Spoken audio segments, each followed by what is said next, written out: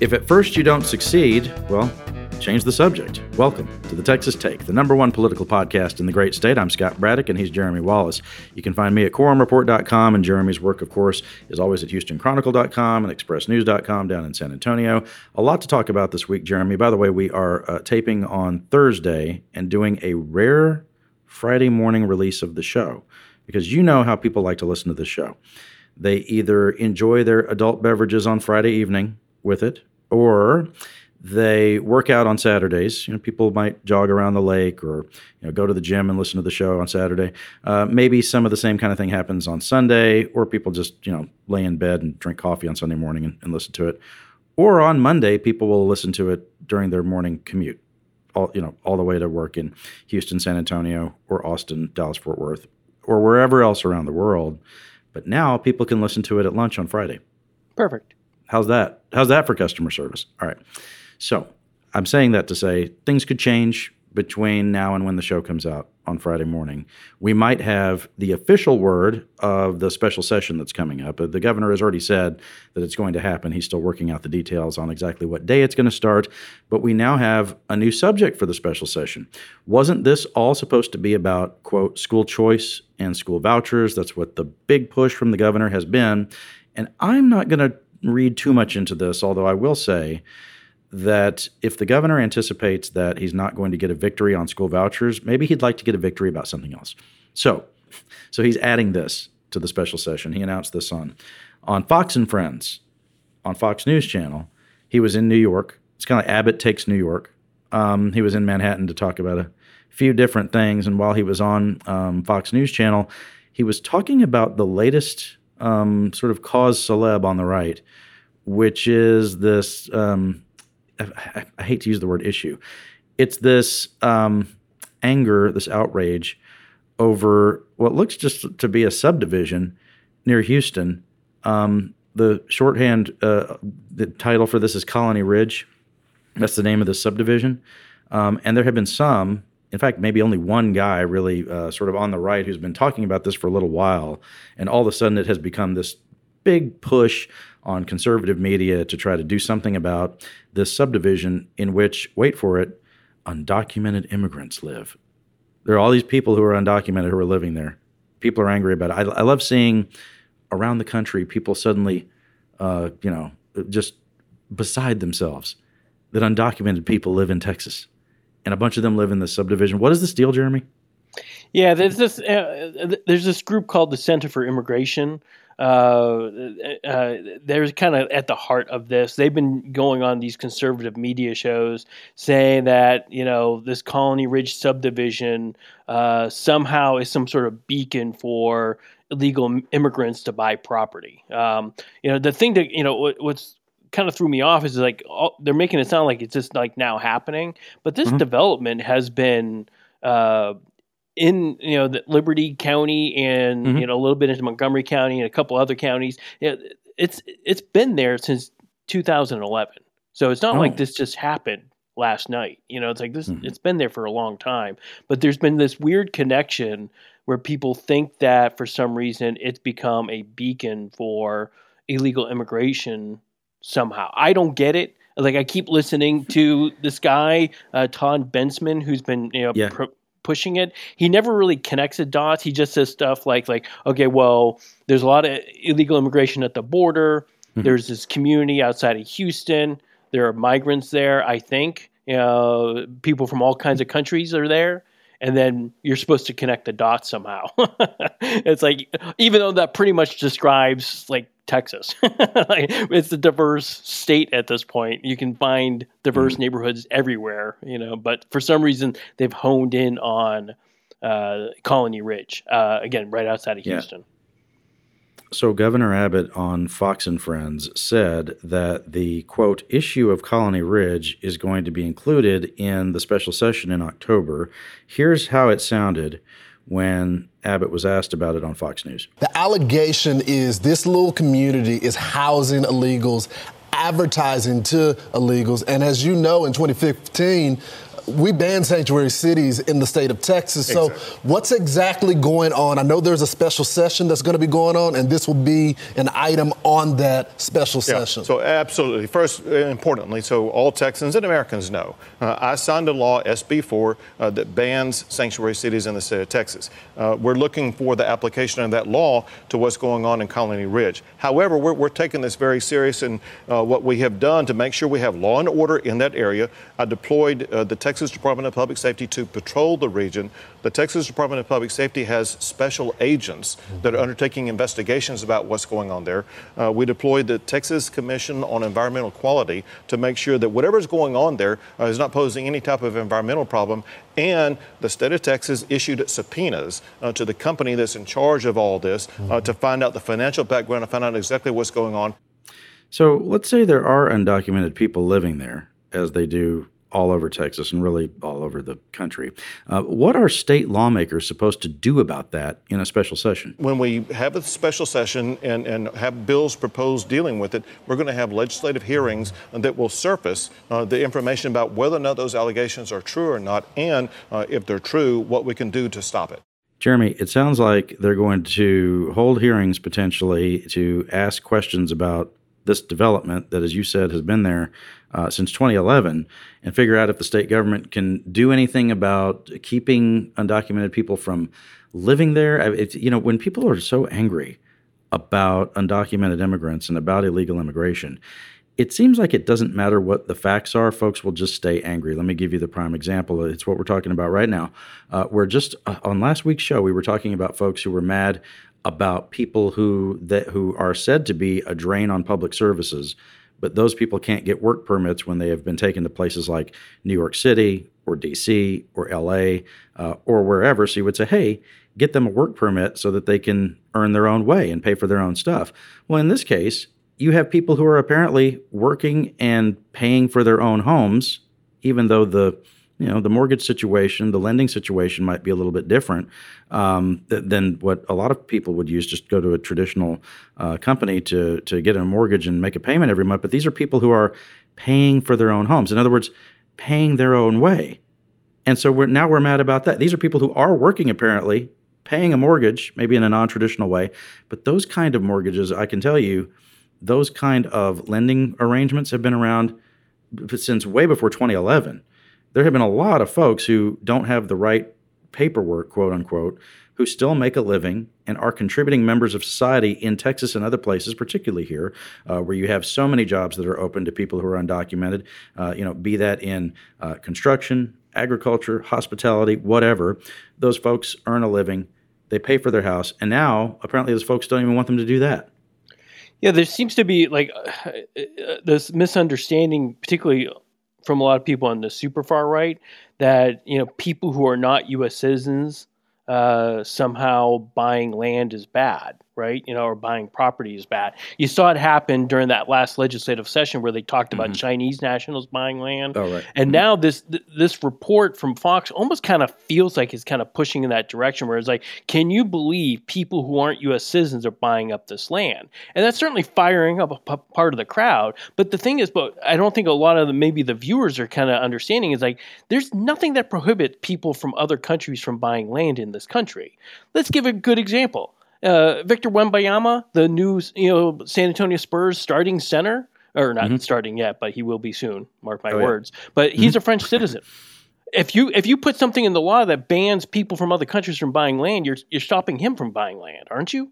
Right. It's clearly a weird kind of conversation where people from other countries and other places, foreigners, tourists, visitors, whatever you want to call them, have always been able to buy land in Texas and anywhere else in the United States. There's nothing that prohibits it. But there seems to be this movement in a corner of the Fox viewership where they don't want this happening. And it's fueled by some of that conversation around, we can't let Chinese nationals buy land. And it's like, oh, wait, we can't let Russians buy land either. Oh, then Cubans. And then you keep adding to the list. And like, at what point then would you say, okay, nobody who is a non-citizen isn't allowed to buy land? Is that what they're kind of looking for?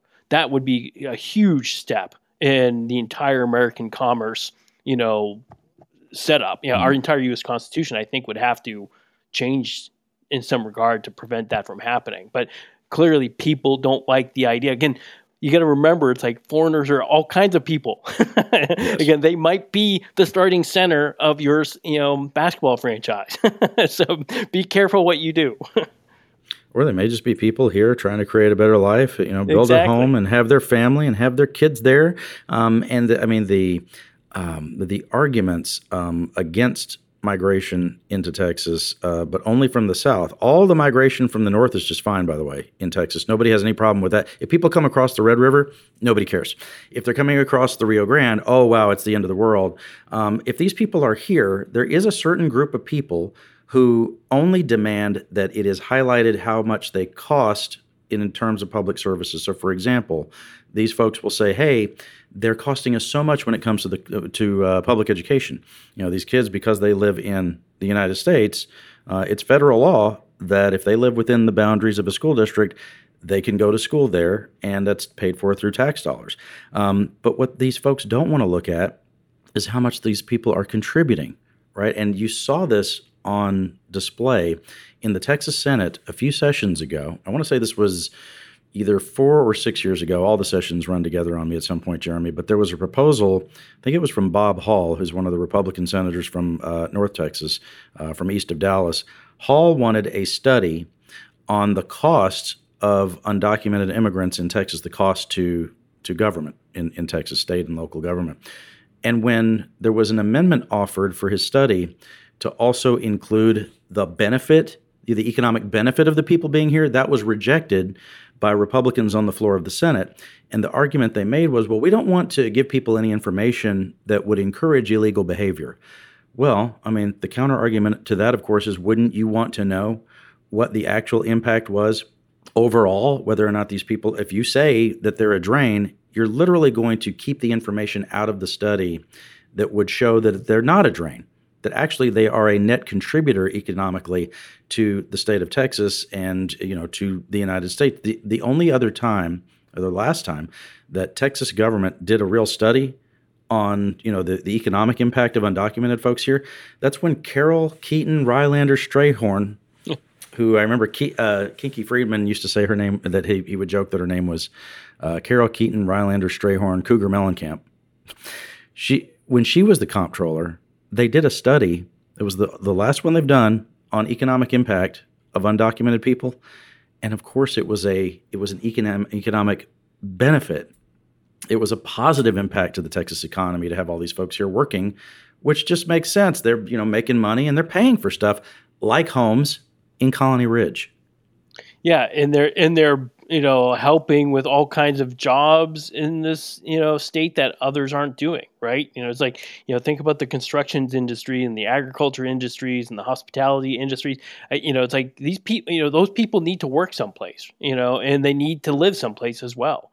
It's like somehow some segments want to separate those two things. It's like, okay, I want my hotel room looking nice. I want my food. I want my house, built and my roof repaired and all this other stuff. But they want to have to deal with the actual question of, who are the people doing that work?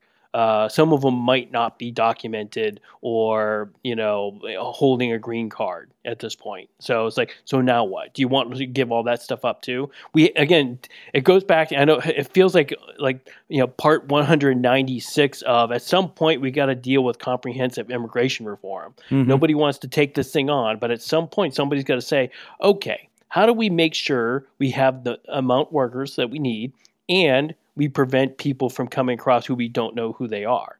It's like there's got to be a way to do both those things at the same time and have an adult conversation, or we can just go on Fox News and talk about some subdivision outside of Houston. Yeah, now pick your choice. Which one's more fun?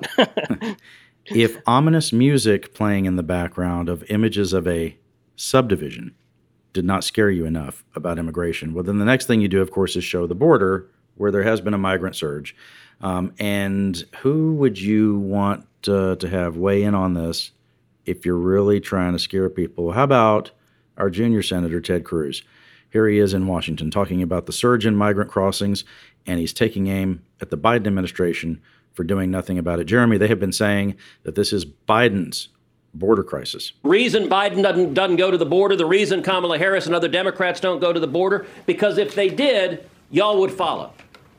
The press would follow. And their only defense, they cannot defend what they're doing. Their only defense is to cover it up. Karine Jean-Pierre stands at the White House podium and says, people are not just walking across the border. It's not happening.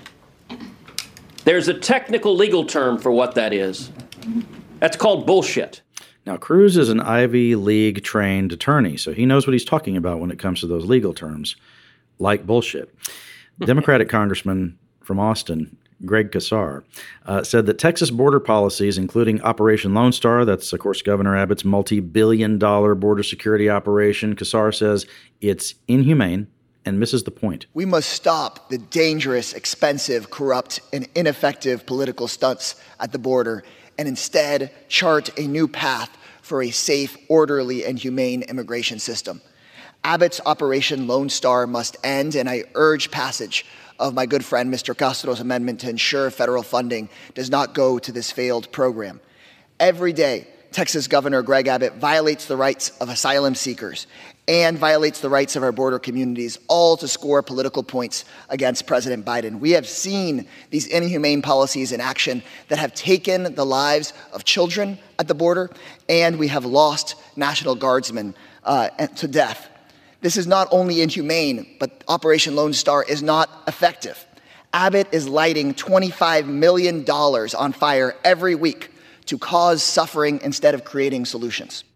Now, even if you don't agree with Casar about the human rights violations he's talking about, which I do agree actually on some of that, and you also heard the consequences to some of the people who are deployed there, right? We've covered this over the last couple of years. We've had deaths among those folks who have been deployed for border security operations, to the point where we're starting to cover this as if it was an actual war zone, an actual military deployment, because people are away from their families.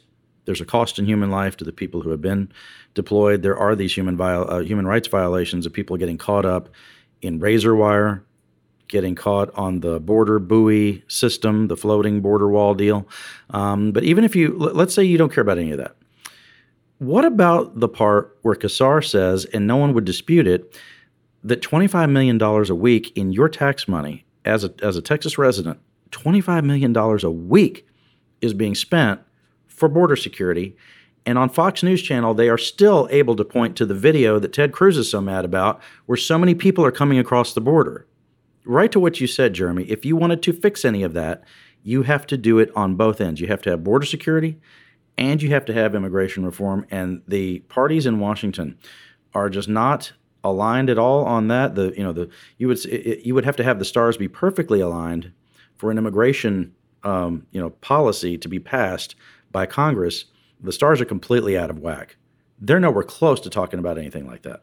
Well, it's interesting because even as Ted Cruz was talking there, it made me remember. So if you look at my Wednesday newsletter, I kind of had an ode to what you had talked about before about how the people who keep saying there's an open border are typically the Republicans who are accusing Democrats of having it. But that message, when it gets cut through down into Central America, it's coming out a very different way. The Dallas Morning News had an exclusive from America's Voice, a national advocacy group that did that's pushing for immigration reform. They did a poll of people in Central America, and 1 out of 4 people think that the border is open.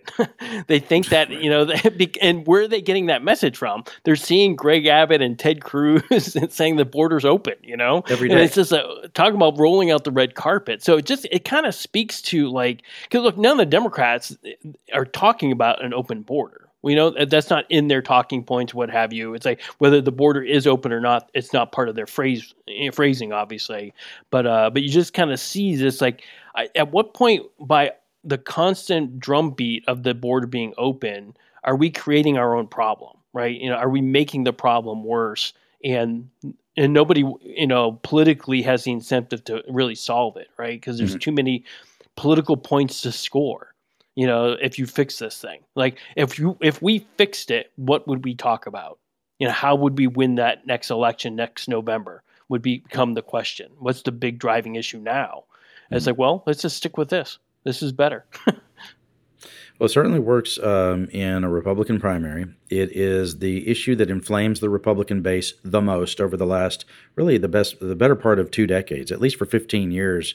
In this state and elsewhere, we have seen that the GOP base, this predates Donald Trump's candidacy by a lot, right? A bit. Yes. People think, a lot of folks who just sort of caught up with it in 2016 when Trump starts talking about building a wall and having Mexico pay for it and all that stuff, he was tapping into a political environment that already existed for at least a decade before that, where the Republican base is so fired up about this every single day, and it doesn't matter. I've said it before, I'll say it again. It doesn't matter what the migration patterns are like at that time. It doesn't matter what kind of what kind of relief the immigrants are seeking, whether that's just economic relief, or coming from a poor place, or seeking asylum because they're coming from a war-torn place. None of that matters to the Republican base. They're just always pissed about this. Yeah. Always angry about it. The intensity never goes down. They're always mad about it, even if it's not that big of a problem. If it does become a bigger problem, they stay the same level of mad about it. It's sort of like the boy that cried wolf. Like, you're always mad about this thing. And so for Donald Trump to come in and go, oh, we're going to build a wall, we're going to have Mexico pay for it, all this other stuff. Well, they built some wall. Mexico never paid for any of that. You paid for that. And if you look at the Democratic side, I think for them, it just doesn't have the same juice. Right, it just doesn't have the same punch for Democrats. You hear, folks like Casar or the Castros will punch back on this. They represent Latino communities that feel, and rightly feel, that they're, under assault over this whole thing. Those folks punch back. You don't hear, why, and I'll get some notes about this, I'm sure. But in a broad sense, you don't see a lot of, sort of white Democratic liberals speaking out the way that the Castros or Casar would be speaking out. It doesn't accrue to their benefit. Again, we're talking about people. Again, for a lot of these folks, we're talking about people who can't vote. They're not documented, and you hear nonstop from Republicans with this crazy fever dream, conspiracy theory stuff about a subdivision in Texas that just looked like any other subdivision to me when they were showing the overhead picture of it and playing the the nefarious music in the background. Colony Ridge. So, okay, all right. You could have shown any place with curvy streets. But I'm sitting there watching this and thinking that these Republicans are going to amp up their base about it once again. Have we reached a point in American politics, though, where all they can do with it is really win in their primaries, which in Texas, of course, is the election of consequences, I say all the time. But nationally, does it mean that a Republican candidate like Trump or DeSantis or potentially Greg Abbott, if he's still maybe in the mix at some point to run for president, which I never completely discount that, there has to be sort of as you've said, Jeremy, there has to be at least some thought among Abbott and his team that if Trump was to flame out, Abbott could be one of those guys to jump in and run for president, maybe him or Glenn Youngkin up in Virginia. But you look at the issue of immigration as one that can get you through the primary, but I don't know if it's still the kind of issue that can win you the general election in a national contest. Well, potentially, right? The presidential elections right now are so narrow, right? Where it's just like it's sad to think that like the entire presidency of the United States comes down to what Wisconsin thinks. When you start talking about building a wall, of course, the people in Wisconsin are probably thinking, "What, with Canada? Are we building the Maple Wall to keep the Canadians out?" No, but the whole message is Trump and Biden potentially talking about illegal immigration issues in Wisconsin to try to swing over the one swing state that seems to be left in America. It's kind of crazy that some guy in Racine, Wisconsin holds the fate of our entire nation and whether or not we get immigration reform in his hand. It's just amazing. Well, and you saw the stuff where Biden, in what was called a historic move, went to go speak to some of the striking auto workers. And of course, that would disproportionately affect folks in the Midwest. These are the kind of folks that Trump was talking to and having some success with in the 2016 election. Trump also went and talked to some workers, but not at a union event. And the politics of organized labor and immigration, these things don't line up either, right? I mean, the one of the reasons that Trump was able to win over these people in places like Wisconsin, which you mentioned, Michigan, and Pennsylvania is because he was the guy speaking in a protectionist way about not letting the immigrants have the jobs, not letting those jobs go overseas, right? I do believe that the way he talked about that in the 2016 election gained Republican votes in those places that they hadn't won before, but it cost them votes in places like Texas and in the rest of the Sun Belt, where we have all this migrant labor, where people understand and know that these are the folks who do these jobs in these places. There's a reason that there is a seamless supply chain up through Mexico for Toyota of North America. They have their headquarters in Plano. I happen to be in Dallas today. Their North American headquarters is about 5 miles from where I am here. They have that huge plant in San Antonio where those parts come up from Mexico, and they assemble the trucks there in Bexar County.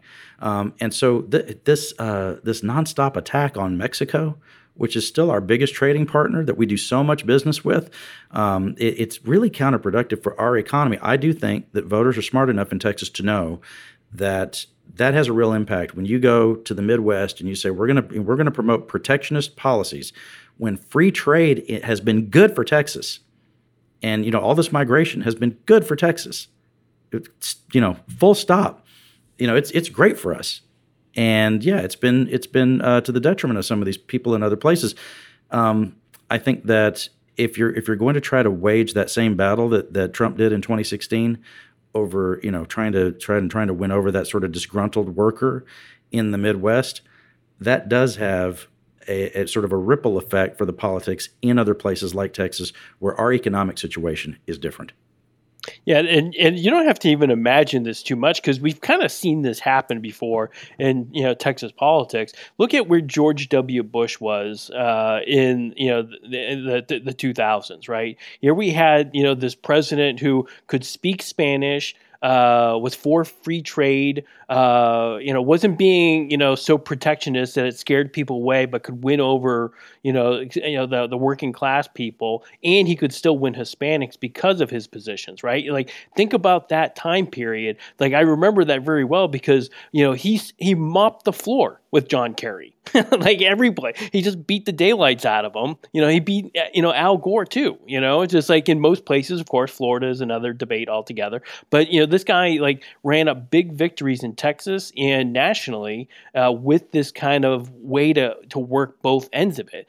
But what we learned from the Trump era is that, if you just, if you get more protectionist about it, you can start kind of eroding the thing that made Republicans at one point start thinking that there'd be just one party in America that would be all Republican. They were so dominant in the 2000s with, Karl Rove masterminding all this stuff or whatever. It's like they were gonna, run this country.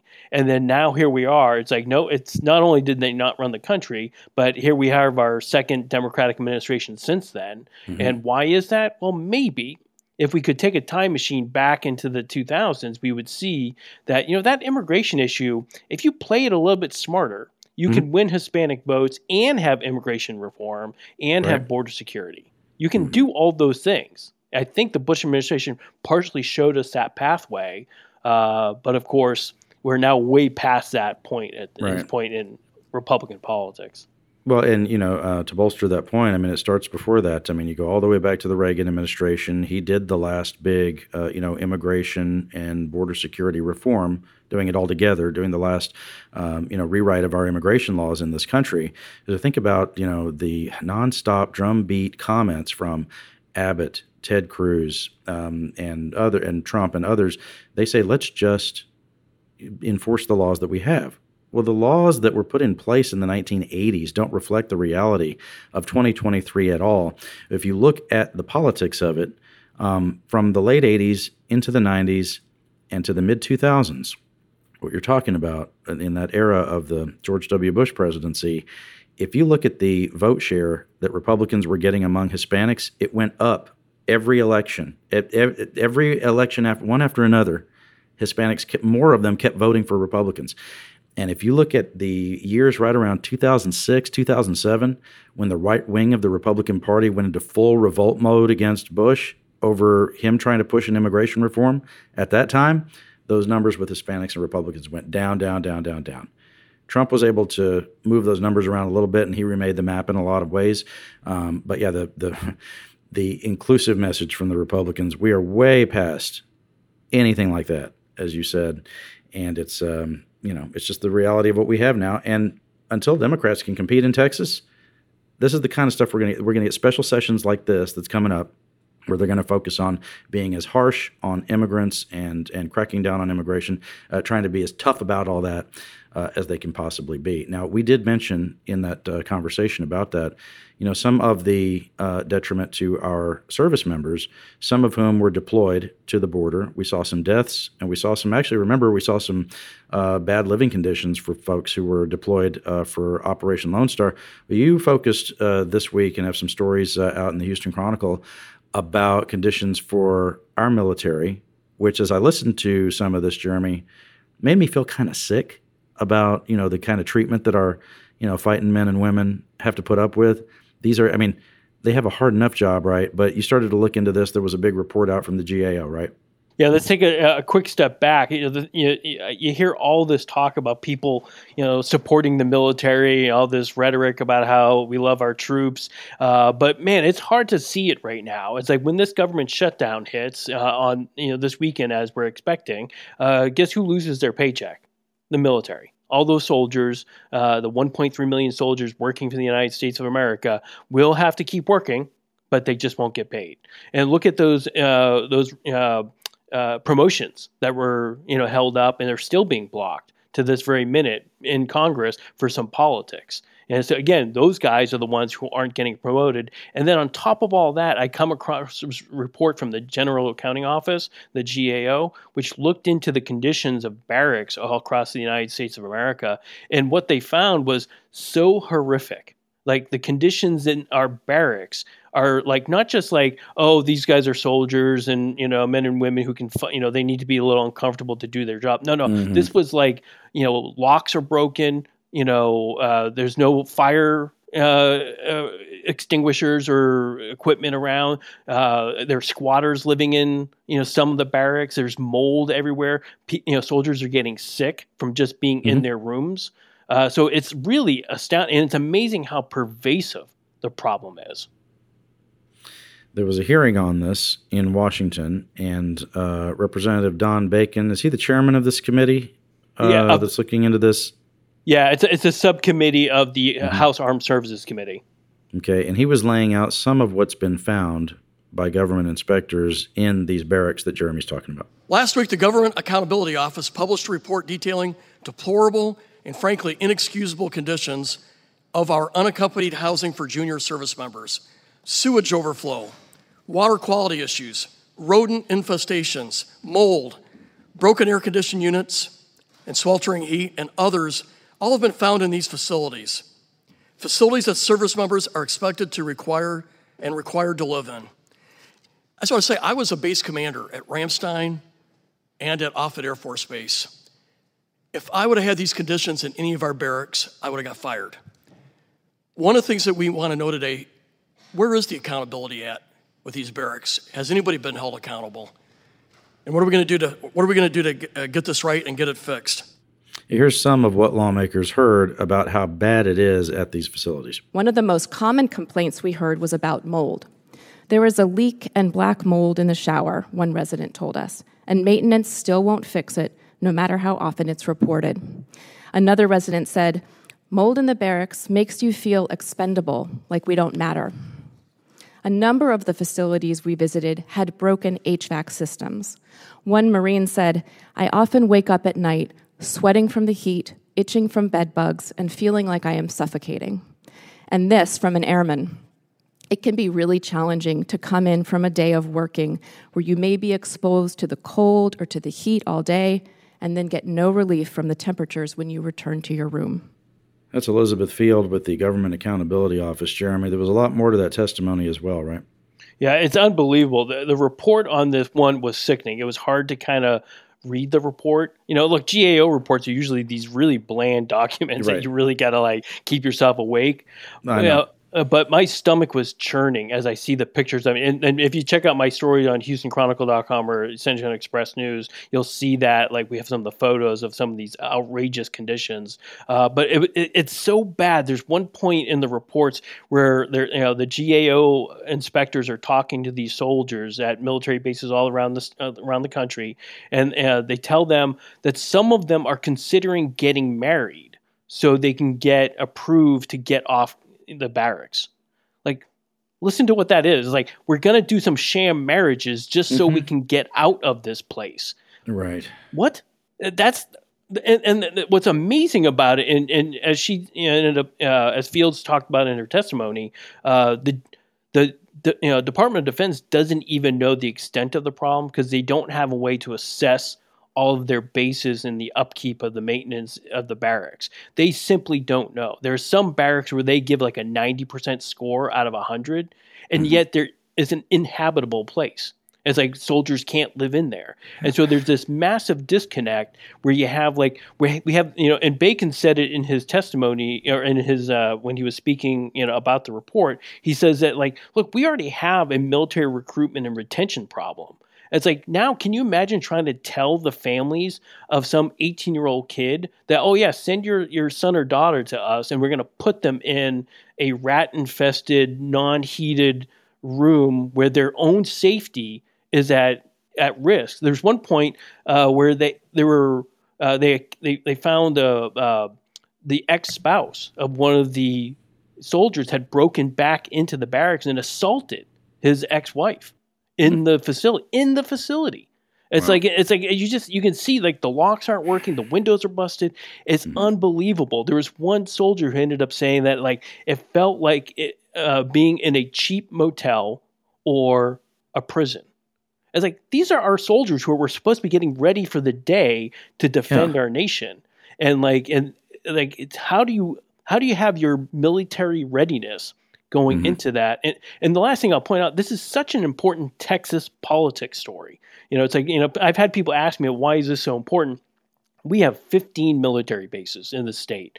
We have over 100,000 young men and women on these bases in conditions that we don't even know how bad they are. I'm sure there's some soldier who's been on Fort Hood, now Fort Cavazos, or somebody out at Bliss or down in Lackland who's nodding their head hearing all of this. They know that we've had mold issues and all kinds of maintenance issues, but this falls on the back burner. Because it's not sexy to go before Congress and ask for, we need, $40 million for a new barracks. Or we can spend $130 billion on a fighter jet that we may not use. Which one do you think they want to go for? Well, may not use. I mean, just looking at the numbers, and it is mind-blowing the amount of money that the United States spends on defense. And I'm not saying that we shouldn't, but I'm probably going to sound like a conservative talk show host for a second. This is not like they don't have resources. Correct. It's not like the answer would be that they need more money. That can't be it. That can't be it, right? Because the U.S., if you just punch into Google, how much does the U.S. military spend or how much is it worth? What's the total spend? The United States leads the ranking of countries with highest military spending for the year 2022 with $877 billion dedicated to the military, which is only about 40% of the total military spending worldwide in the same year, which amounts to about $2 to $2.2 trillion. The Department of Defense has $2.04 trillion distributed among the branches of the military, right? And so it's not as if they don't have the cash to deal with this. But like you said, they're spending a lot of money on weapon systems that we don't use. That all should be – look, I'm not saying that we don't need them. There needs to maybe be a real assessment of all that. What do we need? What do we not need? We do know that – and, folks in Tarrant County won't like me saying it. Some of these things are straight-up jobs programs. We build certain programs, certain weapon systems in certain areas in Colorado, Texas, and elsewhere, and it is sold to people as a jobs program for people in that area, whether that be through defense contractors – or the military with direct spending, whatever it is. There's a lot of good jobs. If those people go live in a house, in a suburban neighborhood in Colorado and Texas, in the meantime, the people who are going to put their ass on the line if they have to get deployed, they're going to live in the kind of conditions you're talking about in this report. Well, it reminds me of Reckless Kelly has a song called American Blood, where they talk about how the brass is fighting or isn't fighting, but they sure as hell taking a stand. This kind of fits in that same kind of mode where it's like the upper levels of the Pentagon, they're all in nice housing. They're not dealing with mold. They're not dealing with, in one case, there was like a methane gas leak into the rooms. And when the inspectors asked, well, what is that? And they said, oh, it's just the methane gas from the plumbing leak. It's like, that can kill you, right? Like if you keep breathing that day in, day out. It's like, but again, the upper brass isn't having to deal with any of this stuff. The politicians who are saying, oh, we love our soldiers, they're not having to live in there. And It's like, maybe from what you were saying, I'm assuming there's enough money in this budget to not treat our men and women on these military bases like crap. There's got to be enough, right? Continue to follow it, my friend. Put all those pictures in the newspaper so that people can see what our and I know this matters to people everywhere, but especially our folks in San Antonio, which is Military USA. I know they care about this. You need to light up Chip Roy's phone line about this. What's he ever said about it? Yeah, other people who represent. Here you have Chip Roy talking about shutting down the U.S. government over what Karl Rove described as arguing, between the difference between this. And when he said this and this, he was just moving his fingers just a little bit.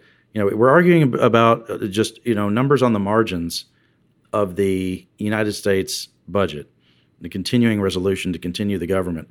And some of the people who represent Military USA are not focused in on, number one, denying, members of the military their paycheck, and number two, the kind of conditions that they're having to live in.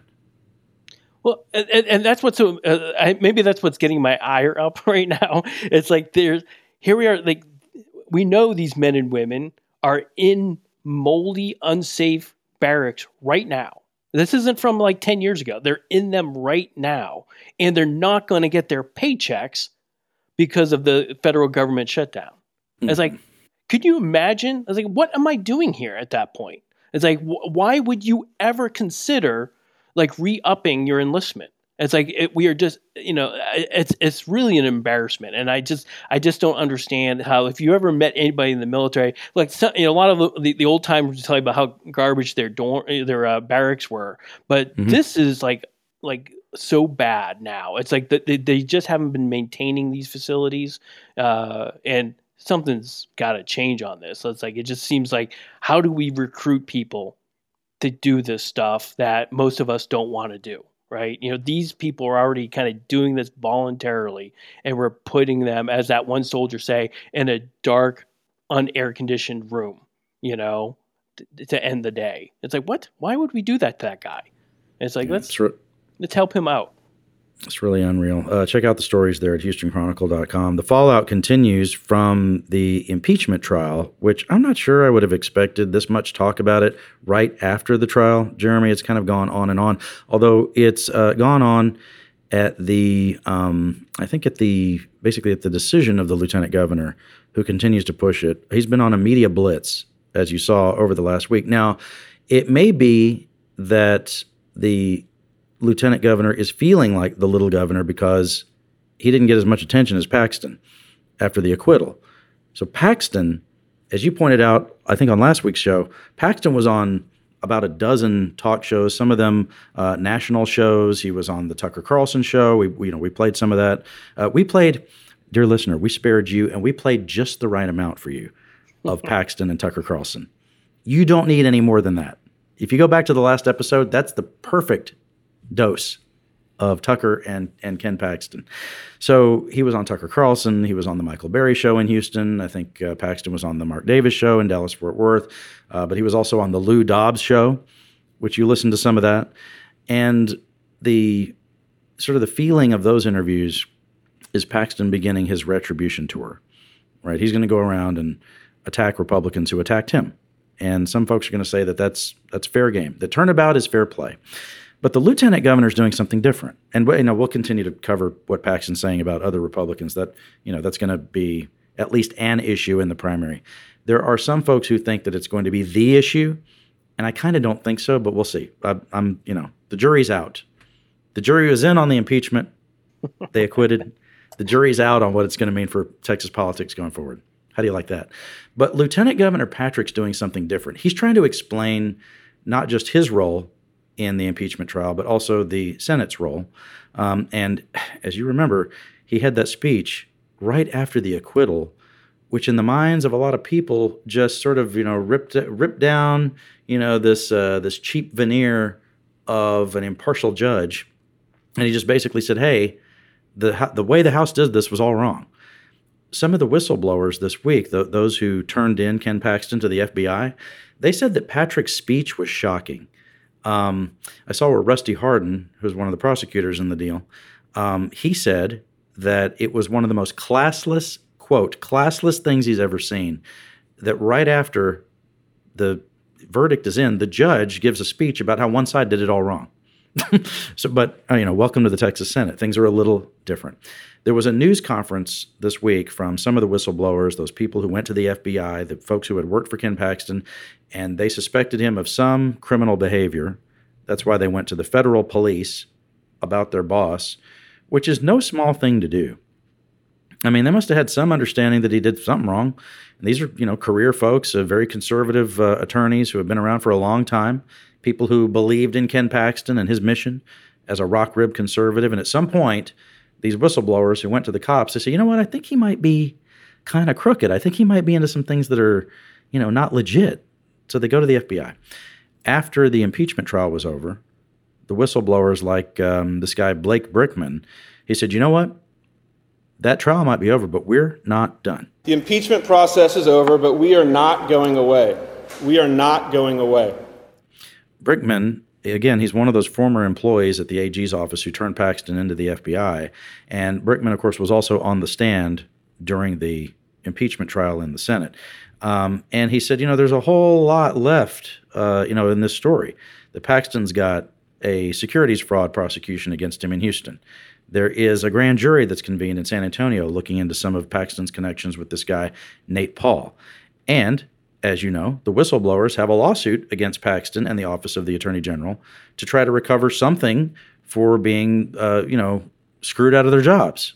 They've sued under what's called the Whistleblower Act. And I think this is kind of been lost in a lot of this coverage. I know that some people are going to say, yeah, I get it. But I think that it's pretty important to understand that these people who reported their boss to law enforcement, they lost their jobs. They're looking for some, not just monetary relief, but they're also looking for some kind of justice.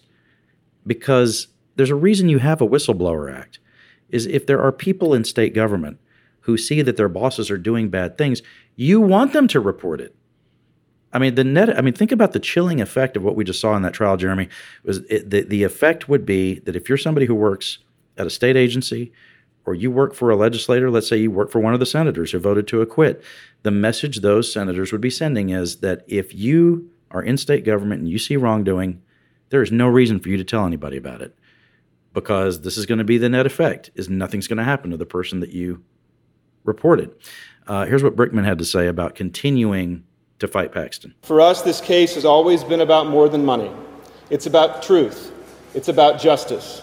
And although political pressure may have thwarted justice this month, we will continue our fight. I saw that the lead attorney for the defense, Tony Busby, who is also a Houston City Council hopeful, he sat down with the Houston Chronicle editorial board this week, and he told the board that, because they asked him about what he's going to do at City Hall if he wins, but they also, of course, wanted to know his thoughts after the impeachment trial. And Busby said something that I thought was quite candid and quite revealing. He said that his audience, and we said a version of this as our analysis during the trial, Jeremy, but he just said it, he's saying the quiet part out loud. To the editorial board, Busby said that his audience wasn't the senators so much as it was the people at home, right? The people who are watching news coverage of it, people who are in the base of the Republican Party who would be the ones to politically put pressure on senators to vote a certain way.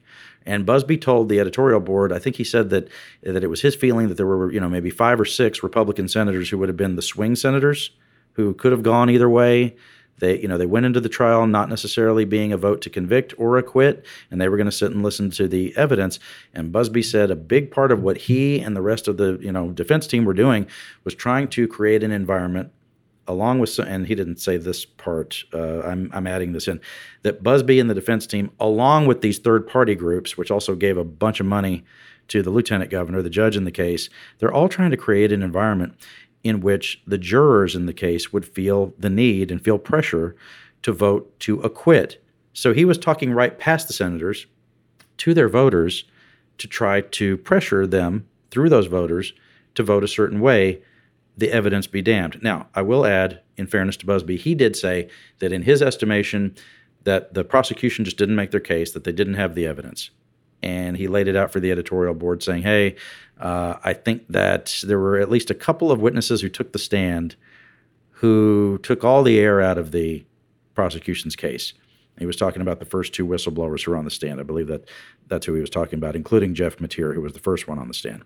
Now, as far as the lieutenant governor, at least a 7 or 8 day media blitz to try to explain himself and the way he handled everything, because I think he's gotten really frustrated because he's getting criticism from a lot of folks over all that money he took from Paxton supporters. And even in a video that was produced by his own team, this wasn't a WFAA interview or an NBC5 interview or a KHOU or ABC 13 interview or an interview with the Chronicle or the Wall Street Journal or anybody else.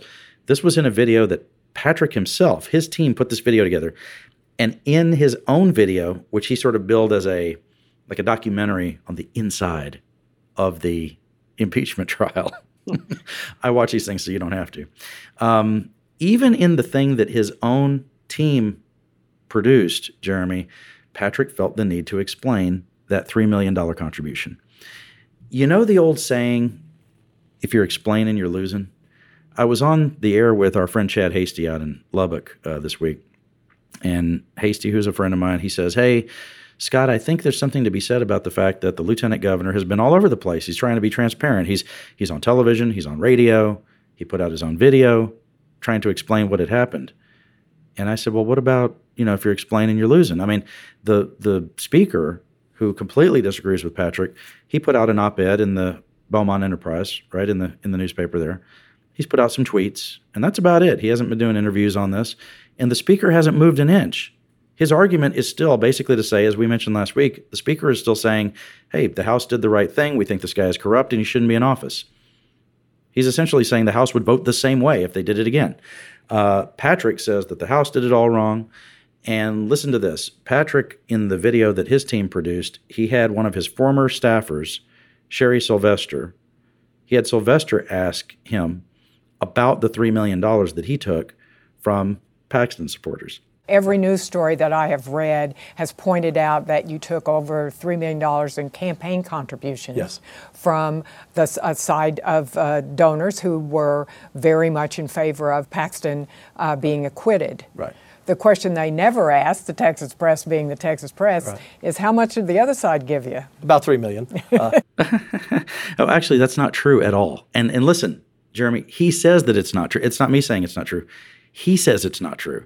So he took a $3 million contribution from a group called Defend Texas Liberty PAC, which we have pointed out here. That's the group that was just lighting up Republican voters all over the state with text messages, social media posts. They were running billboards against Texas House members who voted for impeachment. They were really trying to put the pressure on senators to vote for acquittal, which they did. Now, Patrick says that the amount he raised was about $6 million. So he took the $3 million contribution, and I've been trying to research this, and my research is not complete. Think about this. It's possible that the $3 million contribution is the largest single contribution in the history of Texas. Have you seen a bigger one?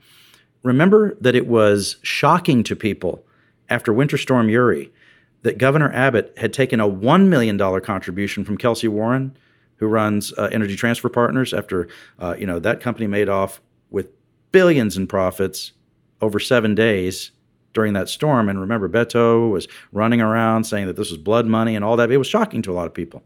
This is 3 times that amount, with $2 million as a loan, right before he's going to preside over this trial. Now, I said that Patrick said that his own argument isn't really true. Listen to this. And as somebody who has covered Patrick for a long time, I've known him for a long time. I've known him since we were radio competitors in Houston, going all the way back to 2003, 2002, 2003. Dan Patrick is so good at just putting a blizzard of words out there where he says a bunch of things, and at the end of it, it'd be easy for you to go, oh, yeah, okay, that makes sense. Yeah, he's probably right. Sure, that's true. But listen to what he says here, Jeremy. He's asking you to believe something that he himself says part of it is not true at all. All right? Listen carefully.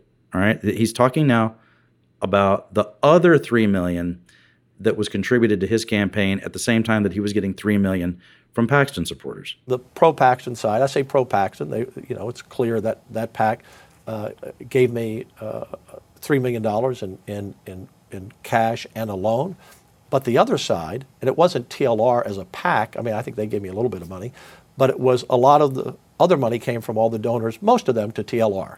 And look, some of those people at TLR were supporters of Paxton, but in general, it was seen that money was coming from the other side that maybe would not have been totally pro-Paxton. So of the $6 million, it was $3 million on each side, but no one ever knew that. So did you hear that, Jeremy? He said that for the $3 million that wasn't from Defend Texas Liberty PAC, that some of those people who gave $3 million would have been pro-Paxton and some would be against Paxton. He said that some of it is from contributors to Texans for Lawsuit Reform, which he has said he doesn't believe that they were really orchestrating the impeachment, that they didn't have anything to do with the impeachment. But he's saying if you would just disregard all of that, he's just suggesting that he did take $3 million from those who are pro-Paxton and $3 million from people who are anti-Paxton. But the explanation he just gave isn't that at all. It's that the other $3 million was people who just contribute for whatever reason, right? These are people who would just give to him no matter what, right? These are business leaders. These are people who are your normal contributor, people who did, and in Texas, a normal contributor can be a lot, right? It can be 100,000, it could be 50,000, it could be 1,000, it could be 500, it could be whatever. But when you get into these numbers of 3 million from one group whose stated purpose is the acquittal of the guy whose trial you're about to oversee, and then you try to say, oh yeah, but I took all this other money too. I mean, he's really a study in how to say something without saying it, right? Like or just, I mean, he is masterful. I've said it this way before, but you know how, and you're a music guy, so you get this. I think Evan is too. You know how a jazz musician can play a solo, they can play a series of notes that makes you hear notes that they didn't play, right? They can put like a musical thought in your head. Patrick does that with words. He just threw all those words out there, and by the end of it, he's making you think, oh yeah, look, he just took, about the same amount from both sides, when that's actually not what he said at all, Jeremy. Well, and added to his mistake in this is that he didn't just take the $3 million from the Defend Liberty people who were obviously wanted Paxton to be freed or whatever. Right. Mm-hmm. He took their money, but then he gives that speech that is exactly what they wanted to hear, that they themselves could have written. He said exactly what they were thinking. He could have just taken the high road at the end of that trial and not said a word. And then have a press conference later, and throw your mud at the Texas House or whatever you feel like you need to. But for him to say exactly what the Defend Liberty people wanted him to say after getting $3 million, it's like, come on! It's just like it doesn't take hardly any jump to say you take $3 million from the groups, and then you preside over the trial, and then you say this, and so now people are going, oh, you were clearly in the tank. You can see how it all connects, can't you, Dan? It's like it's ... Just next time, there are times, this is the toughest thing for politicians. There are times where you don't say anything. And here we go. We'll do another. Here's another song. But he can't do that. Here's another song lyric. Let's go to Chris Stapleton with Justin Timberlake. Sometimes the best way to say something is to say nothing at all, right? Just let it go, Dan. Let everybody else fight it out, and then you cannot help it. And then just take the high road, and people will respect you for that in all kinds of different circles. But for you to jump in there, it makes the Wall Street Journal come out and say Dan Patrick had his finger on the scale. Right. And then now look where we're at. Now it's like Dan Patrick has that tied around him, like somehow he's like a total, take the cash, give you what you want, from the podium. Yeah, and I think this is fair, Jeremy. You and I talked about this for weeks or for months, actually. I have gone out of my way to be fair to Patrick. I said a version of this on the show before the trial started, but around the time that we did see the report of $3 million going to him from this pro-Paxton PAC, I said at that time, and this is true, that politicians in Texas and elsewhere, I know, but in Texas it happens all the time. A politician will take a contribution from a group, and that group wants them to do a certain thing, but then the politician doesn't do it. That happens all the time, right? And you can ask any of the business groups in Texas about that. You could ask the realtors, the Texas Association of Business, manufacturers. You go down the list. AT&T as an entity. You could ask any of them. Have they ever given contributions to politicians and then not gotten anything for their money? Yeah, that happens all the time. With this, and I hate to be so cynical. That's why I was trying to be so fair about it before. And I think I'm still being fair about it. We just now have this evidence that you're talking about, which is he could have just said nothing after the trial. He could have not done all these interviews. I'll give you a perfect real-time example. If he hadn't said that in that interview with Sherry Sylvester, I wouldn't be talking about it right now. Yeah.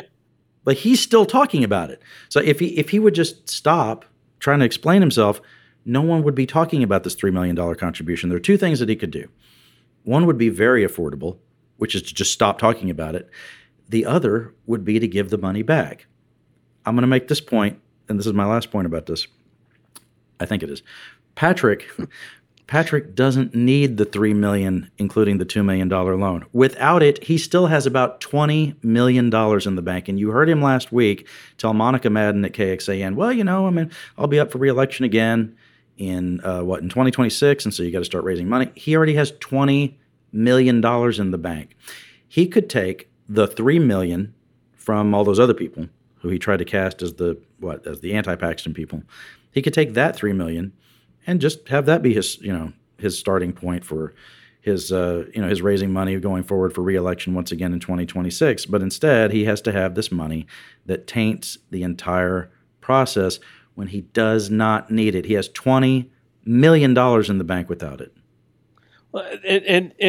And what's so disappointing about I may be in the minority voice in this, but okay, right. Listening to him handle the trial, which was a very difficult trial to try to go from lieutenant governor, politician to being a judge. I thought he did relatively okay, and leaning on the judicial experts around him, trying to administer rulings. It's I'm sure people can quibble he was favoring one way or the other. It wasn't blatantly obvious to me as I watched a lot of the trial.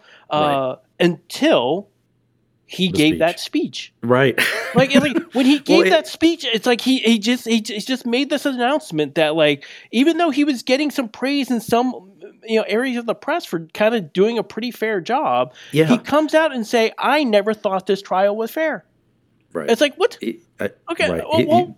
Well, why did you just tell us that? It's he had a chance to come out with a lot of praise for a guy who maybe had been in favor of Paxton being acquitted and just kind of had played it relatively straight, some quibbles here and there, but gave nobody anything to kind of work off of. But he basically handed the Wall Street Journal the first editorial, which they have been now talking about and trying to defend themselves against every single day, it feels like. And can what I it go is? on Twitter at some point where Dan Patrick isn't putting out a video or an op-ed or having press releases sent out saying that he's not really bought by this group? It's the more you're saying that, the more I'm wait, do I need to look into this more? It's and that is kind of what's happening now. Everybody's now connected this thing. You say something 7 times, it's in my head. Say it to me once, I might forget. But you say it 7 times, and I'm now starting to go, okay, maybe there is something to this if you're protesting so much about this characterization. Another way to say what you're saying is he handled the trial in a way that it was debatable as to whether or not he handled it fairly, right? People would sit around and debate it, right? Yeah. In the minds of a lot of people, when he gave that speech, he moved it to non-debatable. That he was in the tank, that the fix was in, that it was always going to go this way, and that I've heard from a lot of Republicans who feel like this guy was completely bought and paid for by this Defend Texas Liberty PAC. And Patrick, with those groups, with the Empower Texans crowd, with the Texas Scorecard, all those third-party groups that are funded by a few West Texas billionaires, he's always had sort of one foot in and one foot out with those folks. He's glad to have their support, but he's not, in line completely with everything that they do. He's got plenty of other support from business groups and others who have to work with somebody like the lieutenant governor. But I can tell you for right now, there's a lot of what you would call traditional Republicans, Republican classic donors around the state who are not interested in giving money to Patrick after they saw the way that trial played out. And it could have been debatable among that crowd if he hadn't given that speech you're talking about. Yeah, it just feels like, again, I know it's hard. People in politics naturally just always want to fill the space with words. It's like, I get it, but that's the point where you just say, he's acquitted, boom, gavel out, kind of move on. When somebody asks you in the press, answer the question how you need to, but you don't have to, say from the podium that I've thought this been garbage since May. That's basically what it read like. That is what he said, yeah. He was quoting John Smithy and what he said on the House floor in May. It's like there's a reason that was either in his head since May, or he went back to look for it while the trial was going on. Either way is a bad sign that you were looking for ways to say this trial has been a waste of my time and the waste of the Senate's time, and y'all never had any evidence since May when I first thought this. It's like I was never going to be an unbiased judge. It's so disappointing, right? Because I've always thought like Dan Patrick's slightly ahead of everybody politically. Yes, it's like he's a smart guy. There is no doubt he knows how to work the political levers. Like he knows how to appeal to voters. He's got a lot of things going for him on that front. But this just seemed like such a weird decision. When I heard him start making that speech, I'm like, whoa, there is a time to take Dade Phelan out to the back shed and, like start going off. But this was not it. This was not the moment to do it. Like, do it someplace else away from this trial and then go after Dade Phelan if you want to. But don't do it in the same connection. It just made it all look and feel like, oh no, this was always about retribution. This was always about vengeance, and this is like the end of you because like you wasted my summer. Yeah, if there's an agreement, I thought it was my last point, but if there's an agreement, you keep giving me more things to think about. Yeah, I'm sorry. You're just a talented co-host.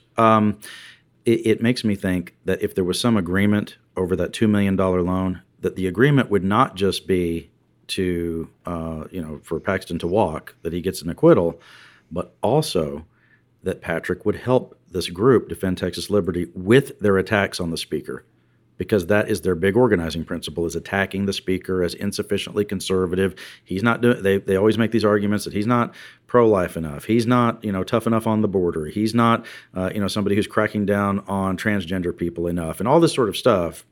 They're always organizing around this idea that the speaker's not conservative enough. So Patrick actually helped them with two things, which is getting their boy off in this trial and continuing the attacks on the speaker on the same day. That's what, if the fix wasn't in, if it wasn't, quote unquote, I hate using terms like rigged because then people think you're speaking the way Trump would speak. But the speaker basically said that the trial was rigged in the Senate. These guys are at each other's throats as possible as the governor gets ready to ask them to work on immigration and school vouchers together.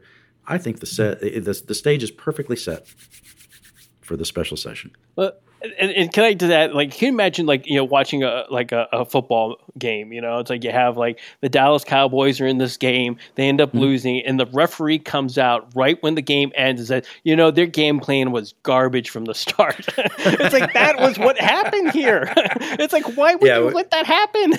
No, you can talk about it afterwards if somebody asks you about a specific play, but don't sit there going, I've hated this game since I set foot on this field. It's like, that is not the right time, sir. Please. Yeah, wait till you take the striped shirt off. That'd be the time to do that. All right, that is definitely enough show. Next week, we will be programming note. We will be off next week.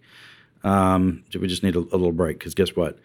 In October, we're going to be up to our necks in immigration, vouchers, whatever else. I'll see you folks at various events around the state. Watch my Twitter feed for that. Jeremy's newsletter, you can sign up for it. Comes out every weekday, and you can get the link to that on his Twitter page, his X page, Jeremy S. Wallace. It's the pinned tweet at the top of his Twitter feed, Jeremy S. Wallace.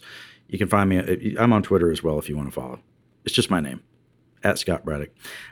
You should be a subscriber at quorumreport.com and HoustonChronicle.com. My thanks to our producer, Evan Scherer, and we will see you next time.